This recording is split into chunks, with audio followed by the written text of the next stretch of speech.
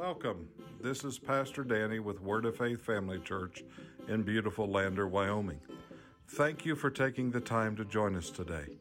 I pray you will be energized and strengthened as you listen to God's Word. He has, and he will surely curse you to your face. All right, you may test him, the Lord said to Satan. Do whatever you want with everything he possesses, but don't harm him physically. So Satan left the Lord's presence.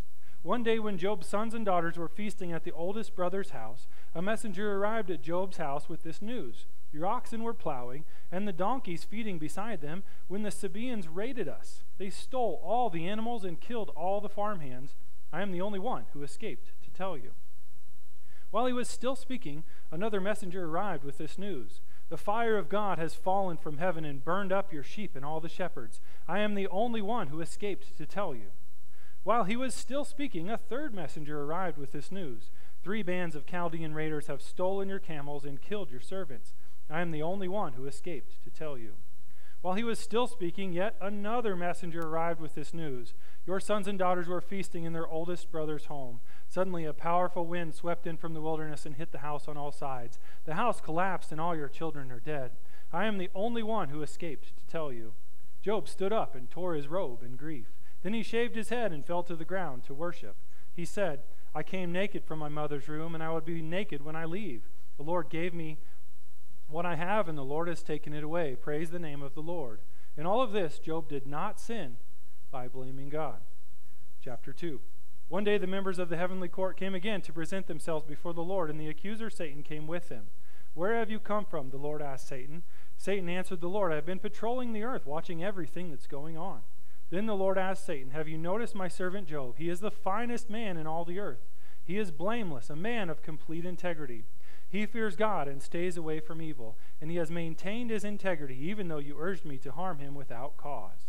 Satan replied to the Lord, skin for skin, a man will give up everything he has to save his life, but reach out and take away his health, and he will surely curse you to your face. All right, do with him as you please, the Lord said to Satan, but spare his life. So Satan left the Lord's presence, and he struck Job with terrible boils from head to foot. Job scraped his skin with a piece of broken pottery as he sat among the ashes. His wife said to him, are you still trying to maintain your integrity? Curse God and die. But Job replied, you talk like a foolish woman. Should we accept only good things from the hand of God and never anything bad? So in all this, Job said nothing wrong. So, there's so much in this, and I would just said, God, help me to get all this out in one service today. There's so many pieces that we can take from this and do this. Now, a first thing that I want to address this morning is that in the Old Testament, the people did not have the Holy Spirit as their teacher, as their helper. Now, the Holy Spirit came as the anointed prophets, priests, and kings, but they didn't have the Holy Spirit in the Old Testament like we do in our world today. Their understanding of God was a little bit different. They didn't have an understanding of heaven and hell to the degree that we do and understand today. So in the Bible, I think this is helpful. It's good to know that everything, and I want to say this right, it's important to realize that everything in the Bible is truly stated, but it is not a statement of truth. When we look and we hear and understand and see where Job says, hey, the Lord giveth and the Lord taketh away, and all these pieces, well, when we begin to understand from the understanding and knowledge that we know today, we realize that, hey, you know what? God said, hey, you know what? I'm letting the enemy do this, but I'm not doing this, so to speak. God is not bringing that destruction, because what is Job doing? Job is pleasing God. It says multiple times, Job has pleased God. He has honored God in all of those different areas of his life, right? And so we oftentimes begin to question, and here's the thing that I want you to realize and understand about this, and really reading it and researching it. Job did not specifically have a hard time with the challenges that he faced, with losing all the stuff, with losing his health and different things like that. What he struggled with and worked through was the fact of saying, hey, God, I don't understand why this is happening. It may challenge some of our religious ideas just a little bit. Have you ever been in a time, in a situation where you said, hey, I don't know exactly why this is happening? And so we begin, and we're going to study that today, and we're going to look at 7 main principles. This is only 5. 7 main principles that I want to talk through and look at that we can apply the lessons from the book of Job to our life today. Okay? So, Job's how does the rest of the story go? Job's friends then came in. They sat with him. They all tore their clothes and they ashes and everything they were mourning. They didn't say anything for 7 days. Sat there in silence for 7 days.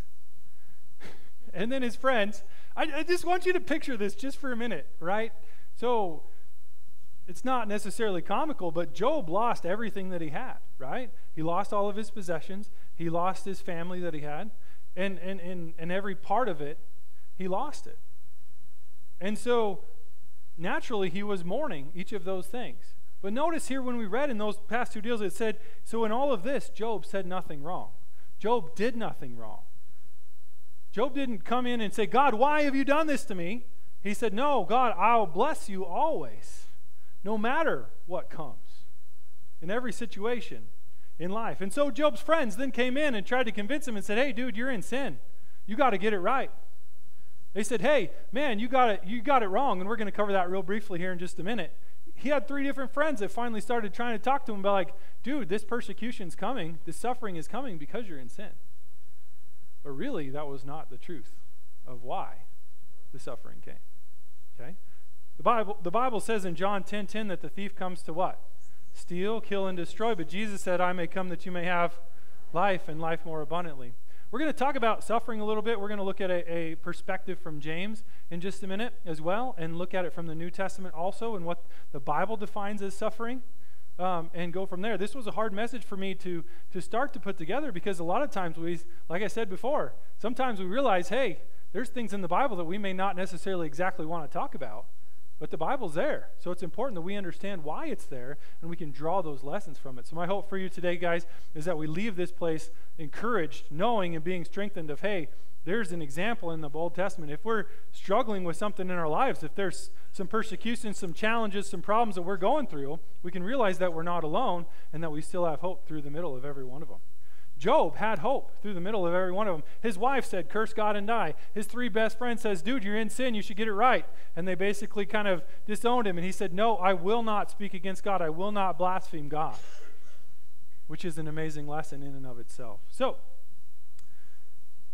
it's true that those who promote sin and trouble will eventually be punished, but it is false that anyone who is good and innocent will never suffer. And so it's important that sometimes when we look at suffering and when we understand it, we realize that suffering can serve a purpose to purify our faith. Now, a lot of times in America, we think of suffering as, oh, I'm just suffering. It's so hard, I'm suffering.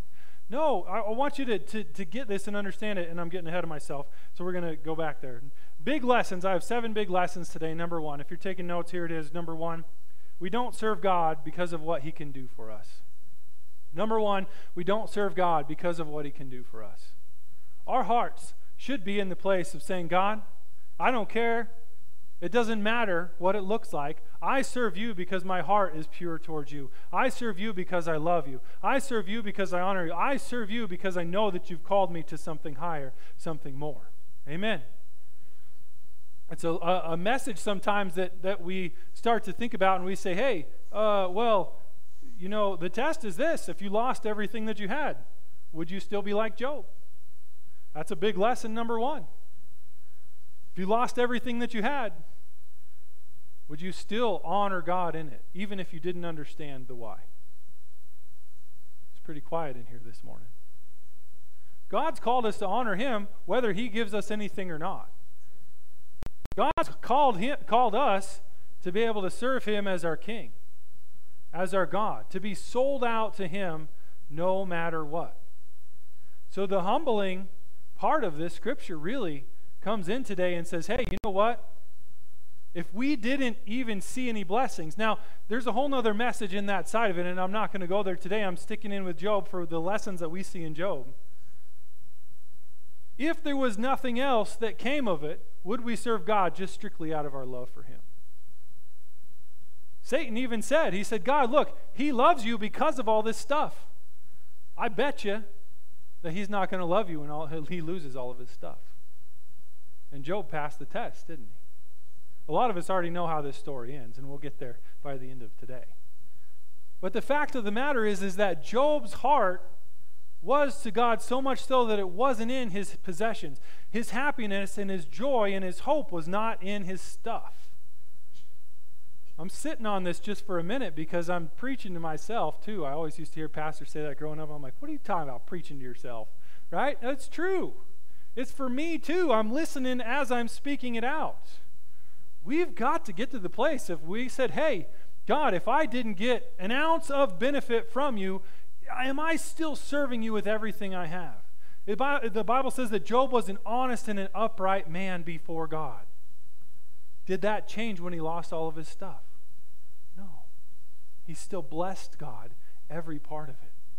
And then also, he had his health, but then his health was taken away. He still chose to bless God in every area of his life. So number one, we don't serve God because of what he can do for us. Number two, and we already kind of hinted to this just a little bit, the mystery of Job was not the fact of the pain or the loss, but of questioning why he was being allowed to suffer. I want you to get this. Job was a, true or false, righteous man. True. Job honored God in everything he did. True or false? A lot of times why we don't want to cover this in this day and this age is we say, well, Job was a good man, but he still suffered. We don't believe that that's necessarily true.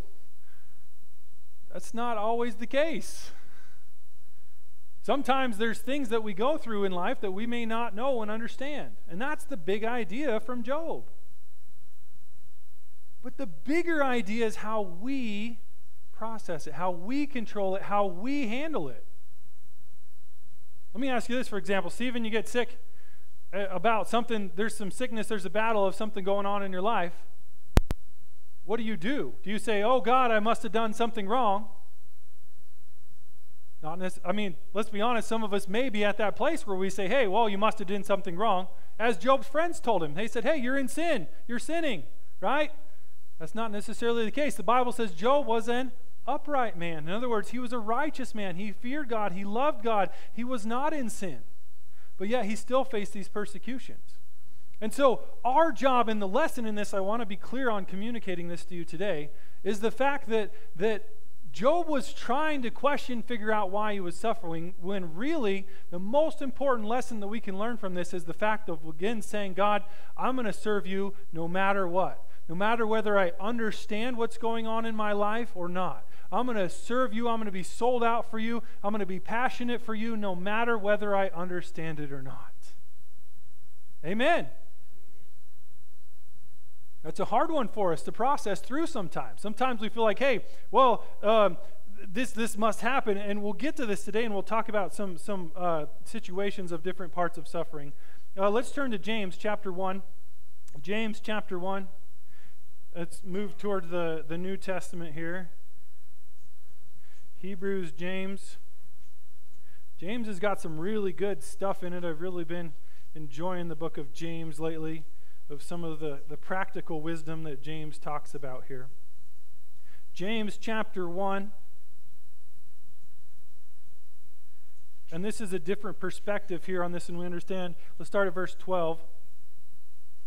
God blesses those who patiently endure testing and temptation. Afterward, they will receive the crown of life that God has promised to those who love him.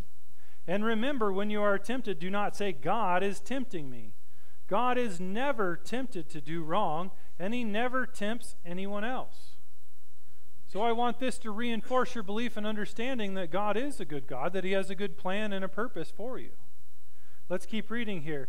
Temptation comes from our own desires, which entice us and drag us away. These desires give birth to sinful actions, and when sin is allowed to grow, it gives birth to death. Verse 16, so don't be misled, my dear brothers and sisters. Whatever is good and perfect comes down to us from God our Father, who created all the lights in the heavens. He never changes or casts a shifting shadow. I'm going to say that again. He never changes. He never changes or casts a shifting shadow. We serve God because we know that he never changes, right? We serve God, we know that he never changes. His nature doesn't change. And so we can see here through the part of this that we can understand that no matter what it is, It's important that we always trust God in it, okay? Sometimes in life, we know why we are suffering. As in the case with Job, we never do. It's better to know God than to know answers. It's better to know God than to know answers. What is the nature of God? What do we know about God? As we hear pastors say often, what is the nature of our God? To love us, to bless us, to bring us up higher, to call us up more into the things of Him. Amen? So, that's the second point. Number 3, when something goes wrong, and again, I've stated part of this, when something goes wrong, we shouldn't instantly think that we are wrong about something in our life. I've heard this a lot over the years from believers. Oh, something's wrong happening. You must be not living right, right? Something's going wrong. I remember pastors saying also there's 2 times the enemy will attack you, when you're doing something right and when you're doing something wrong. That about covers it. We know the Bible says that the enemy, the thief, our enemy, walketh around like a roaring lion, seeking whom he may devour. He's going to try to wreak havoc. He's going to try to cause harm anytime he can. This is not just a fun and games type of deal, guys. This is a real deal. It's a real deal. It's a real thing that it's important that we understand. So when something goes wrong, we shouldn't instantly think that we are wrong about something in our life. What is the lesson from Job?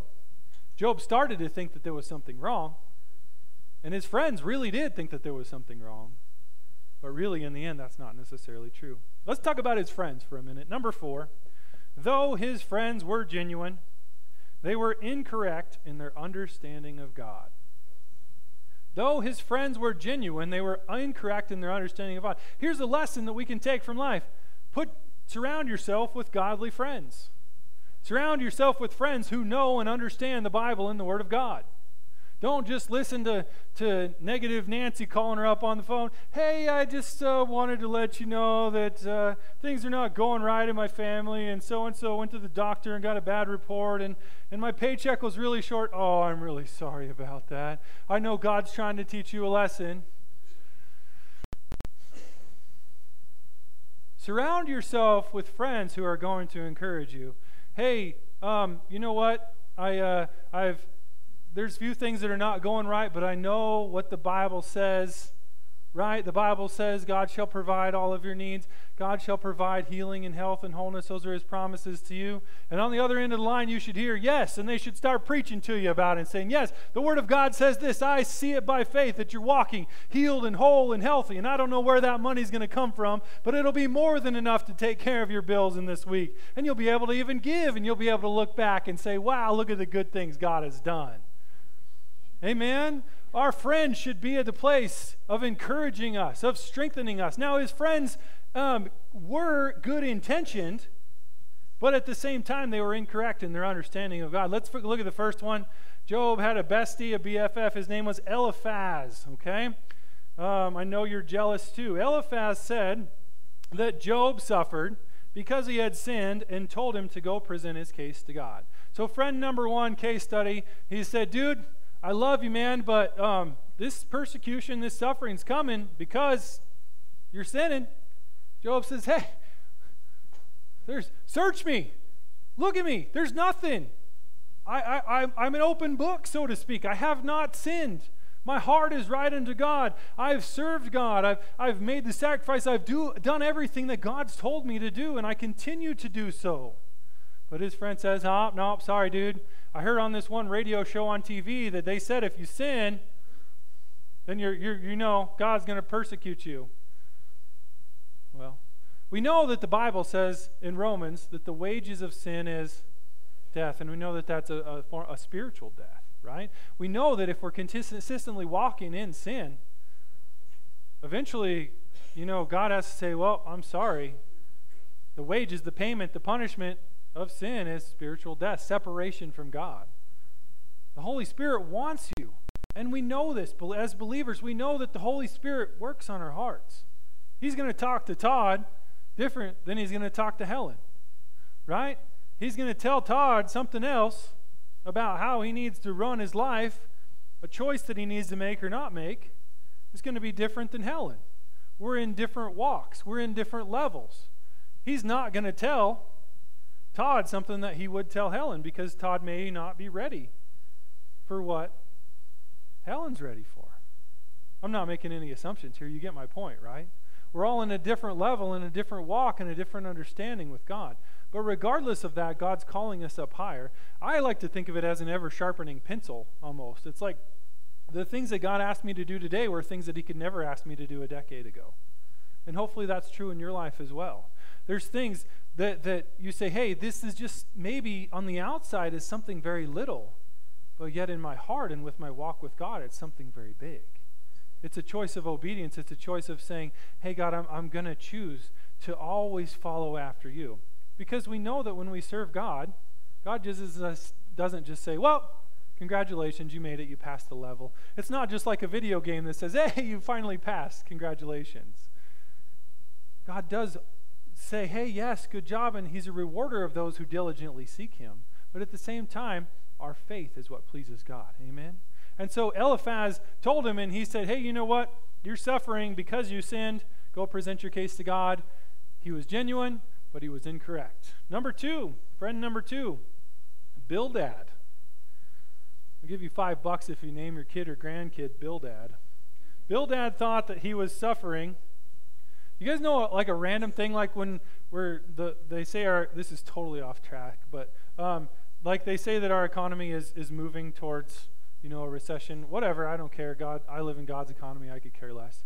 I mean, it doesn't matter to me at all, but when in the peak of people were offering $50,000, $75,000 over asking price for houses, and one of the offers even said, hey, I'll name my firstborn son after the person that's selling the house, right? That was a real thing. They were trying to win the offer on this house. Did anybody else hear that story ever? Right? So that was part of their trying to get this house. They were so desperate to get the house, they say, hey, I'll name my firstborn child after you just to try to get this house. Crazy, right? Plumb crazy. All right. Anyway, hopefully their name wasn't Bildad, okay? Bildad thought that he was suffering because he wouldn't admit that he had sinned, and so that's why he was still suffering. So very close to the same thing, but Bildad said, hey, you're just being stubborn here, dude. You're just blocking God in this. You are the one that you're not doing it because you won't admit it. And so that's why you're still suffering. And so we're not going to read the 38 chapters of Job in between. But if you want to, go home and read it. And look, these guys say something and then Job responds. And they say something and Job responds. And there's this great dialogue that exists between these guys. And essentially, I'm summing it all up for you. And that's why he's saying, Job, dude, just... Eventually, these guys said, like his wife, curse God and die. Dude, you've loved God, you served God, and now look. They thought that God had brought all this, but really, who do we know brought all this suffering? The enemy did, right? Because he's trying to get him off from that of knowing and serving God. Okay, friend number 3, Zophar. Zophar said that his sin deserves more suffering than he experiences thus far, and that he should get rid of his sins.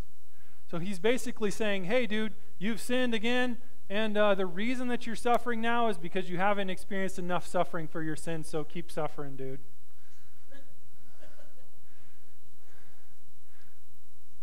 And let's be honest here this morning just for a minute.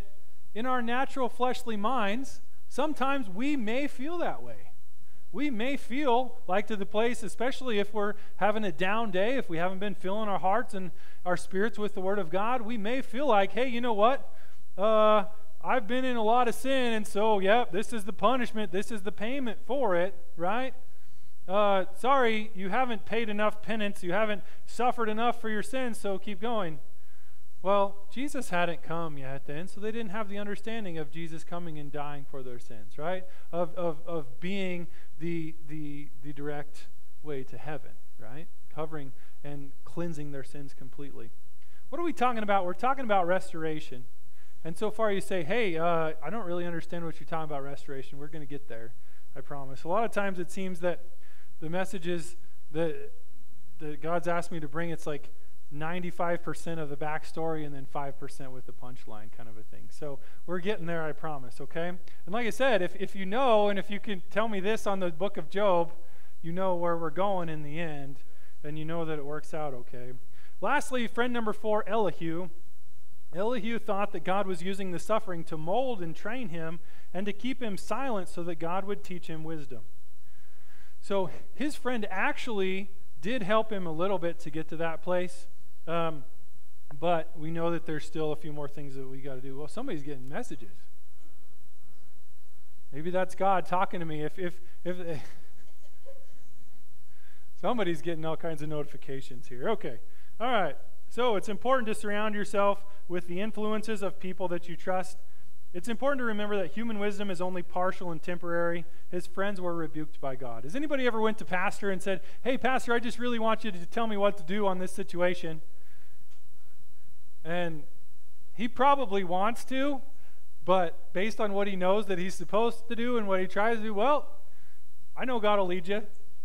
You'll know what to do. Anybody ever done that? No, nobody else is willing to raise their hand on it. Maybe you're giving them too much wisdom and need to back off. I don't know. But a lot of times it's the case. You go to somebody, a godly friend, a pastor, a leader. You say, "Hey, I don't really know what to do in this situation." Well, if they're wise in a lot of areas, they're usually going to say something like, "Well, I would encourage you in this, but I know that God's going to lead you, and you'll know the next steps to be able to do." Right? And so his friends were genuine in what they did, but we realize that human wisdom is only in part. It's only temporary. The best wisdom always comes from the Word of God. The best wisdom always comes from what God says. Do you know what God did in Job 42:7? He actually rebuked Job's friends because they weren't offering godly advice. They weren't giving him true counsel according to the Word of God, and they actually got rebuked for it. Number 5. Elihu, his last friend, also brought pieces to the conversation that led Job back to a state of humbleness. Matthew 23, verse 13 says this: "Whoever exalts himself will be humbled, and whoever humbles himself will be exalted." James 4, 6 and 7 say, "God resists the proud, but gives grace to the humble. Submit yourselves to God, resist the devil, and he will flee from you." A big point in this is humility. Humility. A lot of times, let me say it this way, I guess. Have you ever heard anybody that ever said, "Oh, that person's too humble"? Not really. Right? What does humbleness look like? What did God say here in this? He said, "Submit yourselves to God, resist the devil, and he will flee." Do we resist the devil, then he flees, then we submit ourselves to God? That's not the order that it's given. What is number one? What is our job to do first?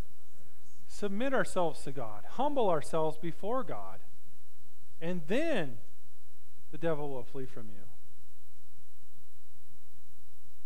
I don't know about you, but God's really been working on me in this area. My heart is such that I say, "God, I desire to humble myself before you." In America, this is a hard thing, humbleness. In the 21st century, in the age of social media, humbleness is hard. In the age of pursuing the American dream, it's hard to say humbleness. When you drive up to work and everybody has a nicer vehicle than you, humbleness can be challenging. When you are always trying to look better than the next person. Women, you're always trying to be a little bit skinnier than that other lady that's next to you, right? I don't know, maybe I hope that's true. I would think that that's true. Men, you're always trying to have the nicer boat or the nicer pickup that has a few more horsepower, the nicer motorcycle that will just a little bit louder than the last one, right? The gun that shoots a little bit farther, or the optics that are just a little bit clearer, or the elk by luck and chance and time that has a little bit longer tines on the end. Come on. Some of us, somewhere.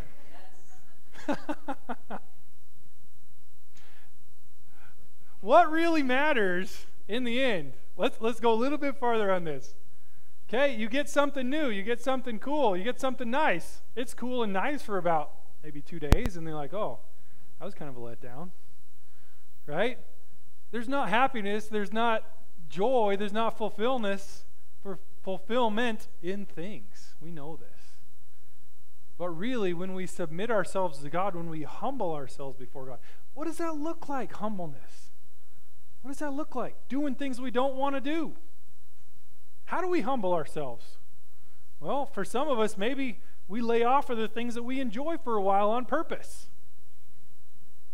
In no specific order. coffee, food, television. What else? Help me out if I'm missing some. Social media, our phones, yeah, in and of itself. Lay it down. What else? Spending. Yeah, I was just thinking about that at the same time you said that. Spending. Amazon. Man, I'm preaching to myself again. Kendra, are you listening? I'm just teasing. She would laugh if she was here too. She knows. Okay, all these things. Now what could we do instead? Ooh, I got another one before we move on. Sleep. I just need more sleep. Where's the teenagers at? Sleep, I just need a little more sleep, right? Sometimes our body does need sleep. We know that's wisdom part, right? But at the same time, if we say, hey, God, I'm going to give up 5-10 minutes of sleep to get up early to honor you. I'm going to get out of my nice warm bed.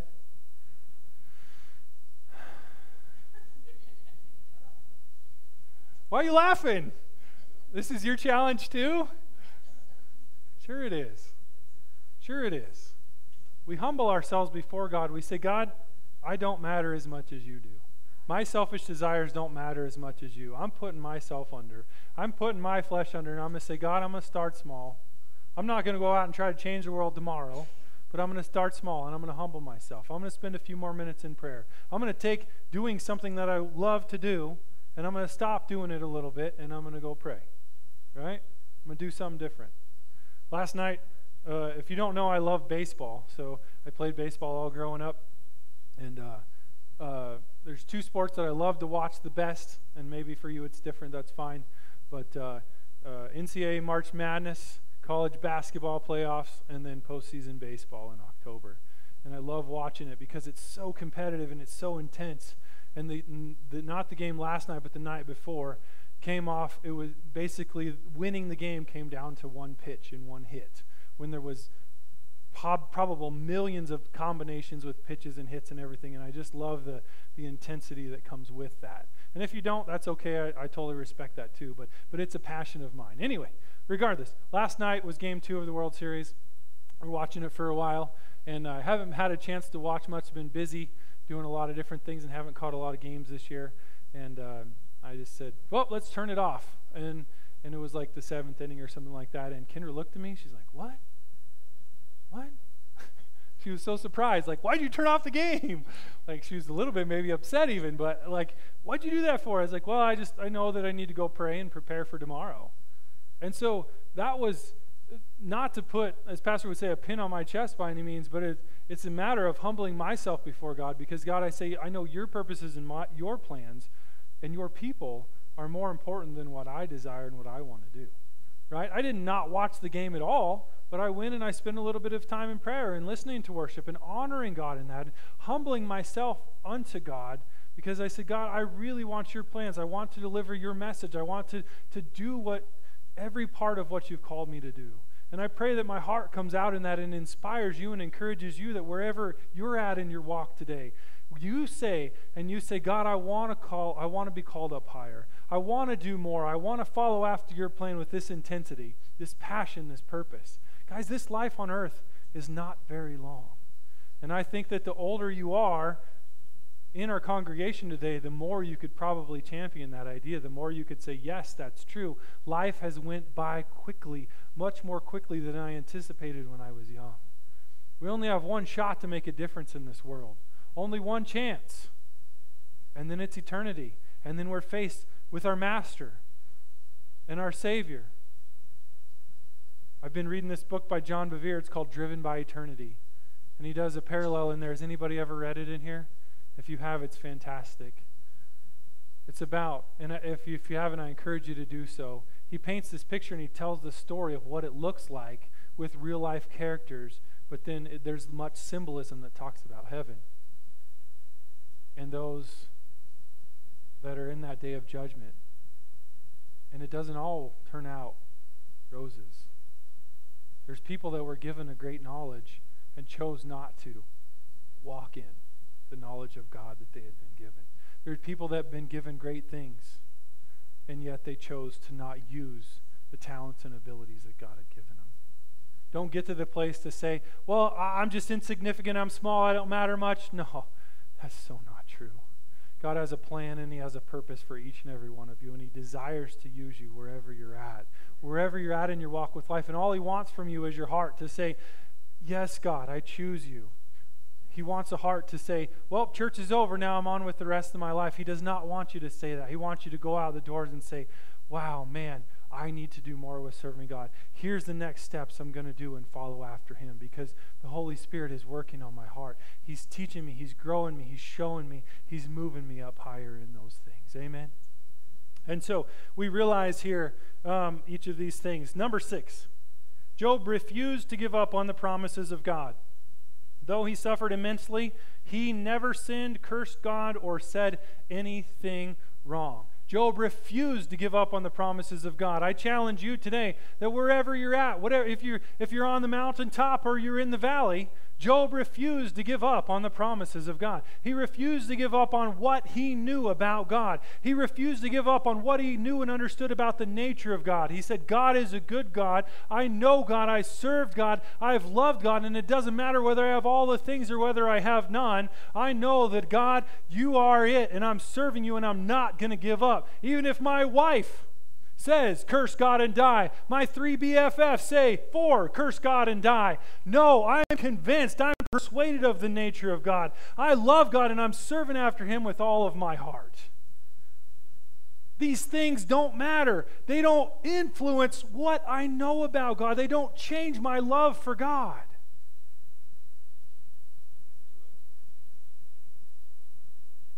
Job refused to give up on what he knew and what he understood about the promises of God.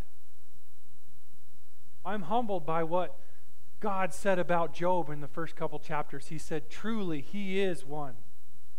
I'm not exactly right on that, but go back and look, we read it. Truly, he is upright before me. I desire to be that way. Persecutions, challenges, sufferings may come. I'm not giving up.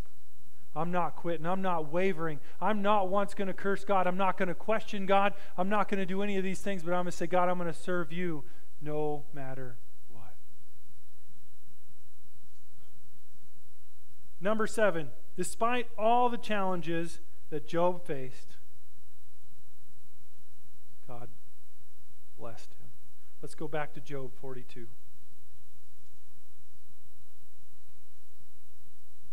Job 42.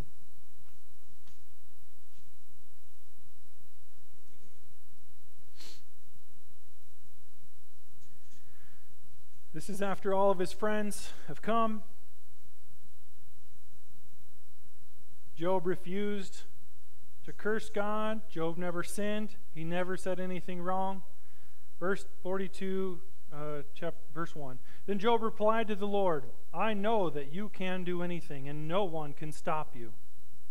You asked, who is this that questions my wisdom with such ignorance? It is I, and I was talking about things I knew nothing about, things far too wonderful for me. You said, listen, and I will speak. I have some questions for you, and you must answer them. I had only heard about you before, but now I have seen you with my own eyes. I take back everything I said, and I sit in dust and ashes to show my repentance or his humbleness. After the Lord had finished speaking to Job, he said to Eliphaz the Temanite, I am angry with you and your 2 friends, for you have not spoken accurately about me, as my servant Job has. So his friends are rebuked here. So what did he tell them to do?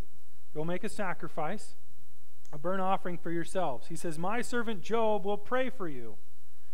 I think that's ironic that Job prays for them. Who was the one going through the suffering? Job. Well, yeah, he was the biggest person in this situation, wasn't he? He was praying for his friends. Let's keep going. It's going to get real good here. My servant Job will pray for you, and I will accept his prayer on your behalf. I will not treat you as you deserve, for you have not spoken accurately about me, as my servant Job has. So the 3 dudes did as the Lord commanded them, and the Lord accepted Job's prayer. Verse 10. When Job prayed for his friends, the Lord restored his fortunes. In fact, the Lord gave him twice as much as before. Then all his brothers, sisters, and former friends came and feasted with him in his home. And they consoled him and comforted him because of all the trials the Lord had brought against him. And if we read it with our understanding today, because of all the trials that the enemy had brought against him, right? And each of them brought him a gift of money and a gold ring. So the Lord blessed Job in the second half of his life, even more than in the beginning. I'm going to read that again. So the Lord blessed Job in the second half of his life, even more than in the beginning. For now he had 14,000 sheep, 6,000 camels, 1,000 teams of oxen, and 1,000 female donkeys. He also gave Job 7 more sons and 3 more daughters. He named his first daughter Jemima. She must have loved syrup. The second, Keziah. The third, Karen Hapuk. And in all the land... This is a serious message. We got to laugh a little bit. Okay.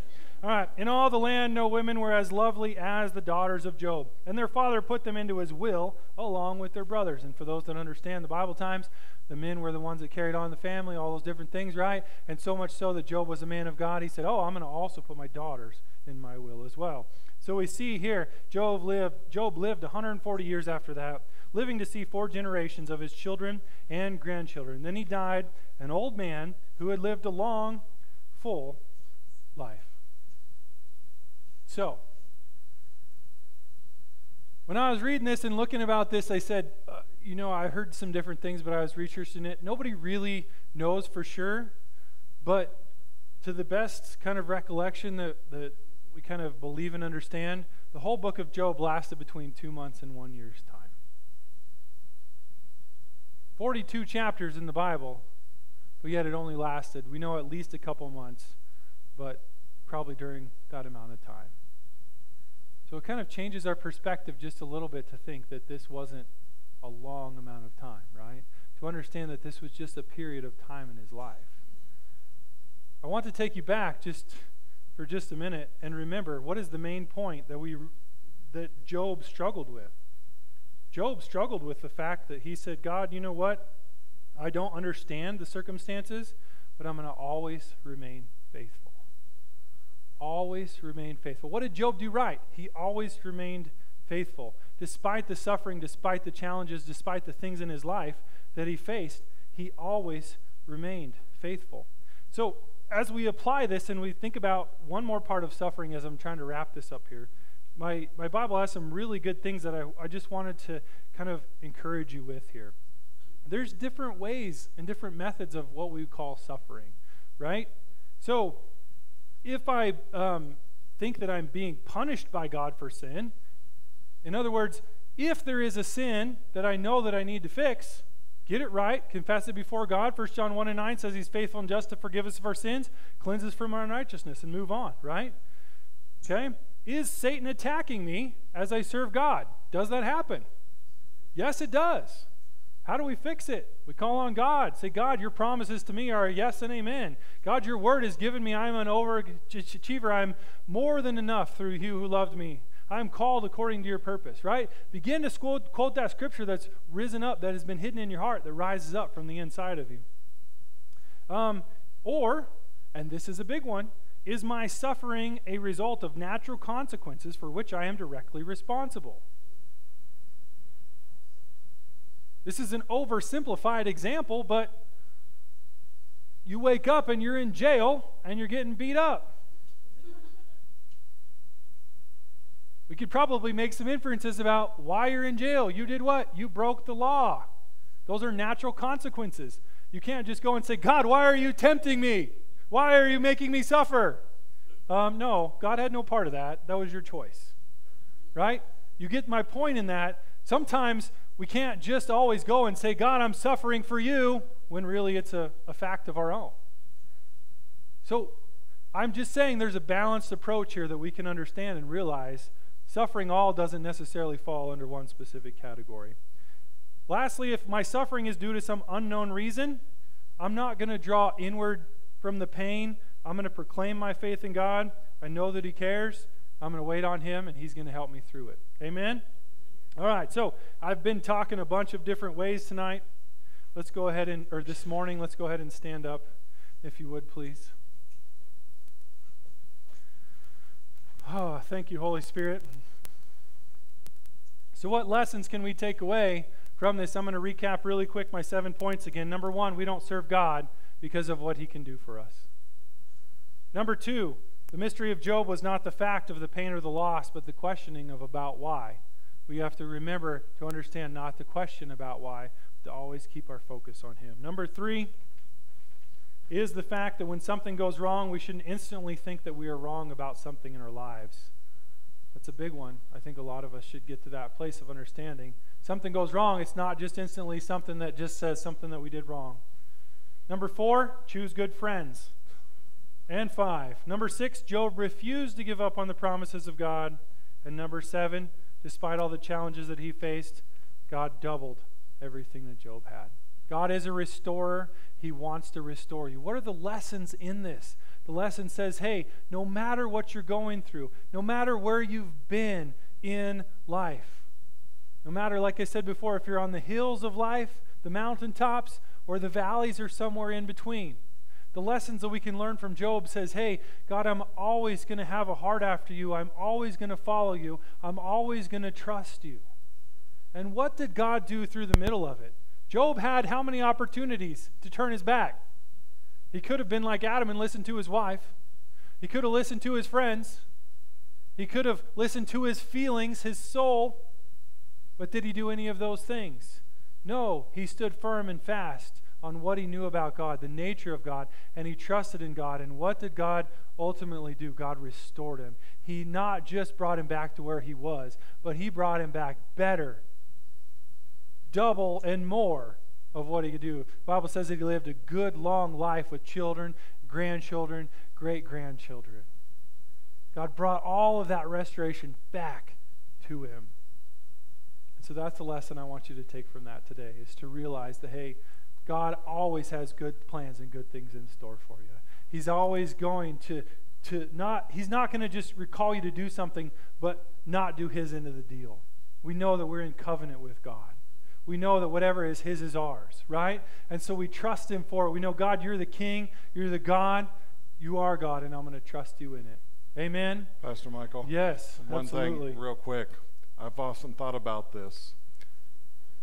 Would the enemy have done what he done to Job had he knew that God was going to double up on him at the end? No, not for a minute. See, he didn't know, but God did. God knew the increase was coming. God knew he was looking for a way to bless Job even more because Job pleased him. But he also knew Job's heart. Job wouldn't turn back on him. Yep. But the enemy would have never brought all this on Job if he would have known what God was going to do. The enemy stole, but God rewarded. Praise God. He thought he could get to him. Mm-hmm. He thought. He said, let me try. I think I can get to him. I think I can break his shell. But he didn't. And look how God blessed him. Amen? All right. Praise God. Every head bowed and every eye closed this morning. God, we thank you for this day that you've given us today.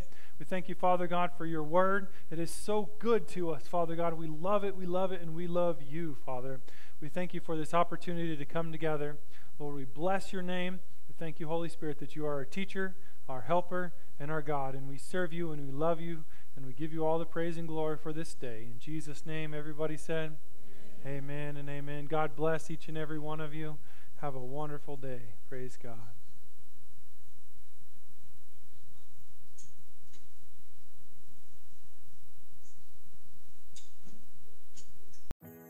It's been a joy having you with us today. We pray you've been blessed by spending the time in God's Word. Always remember, you're valuable and precious, special and important to Him.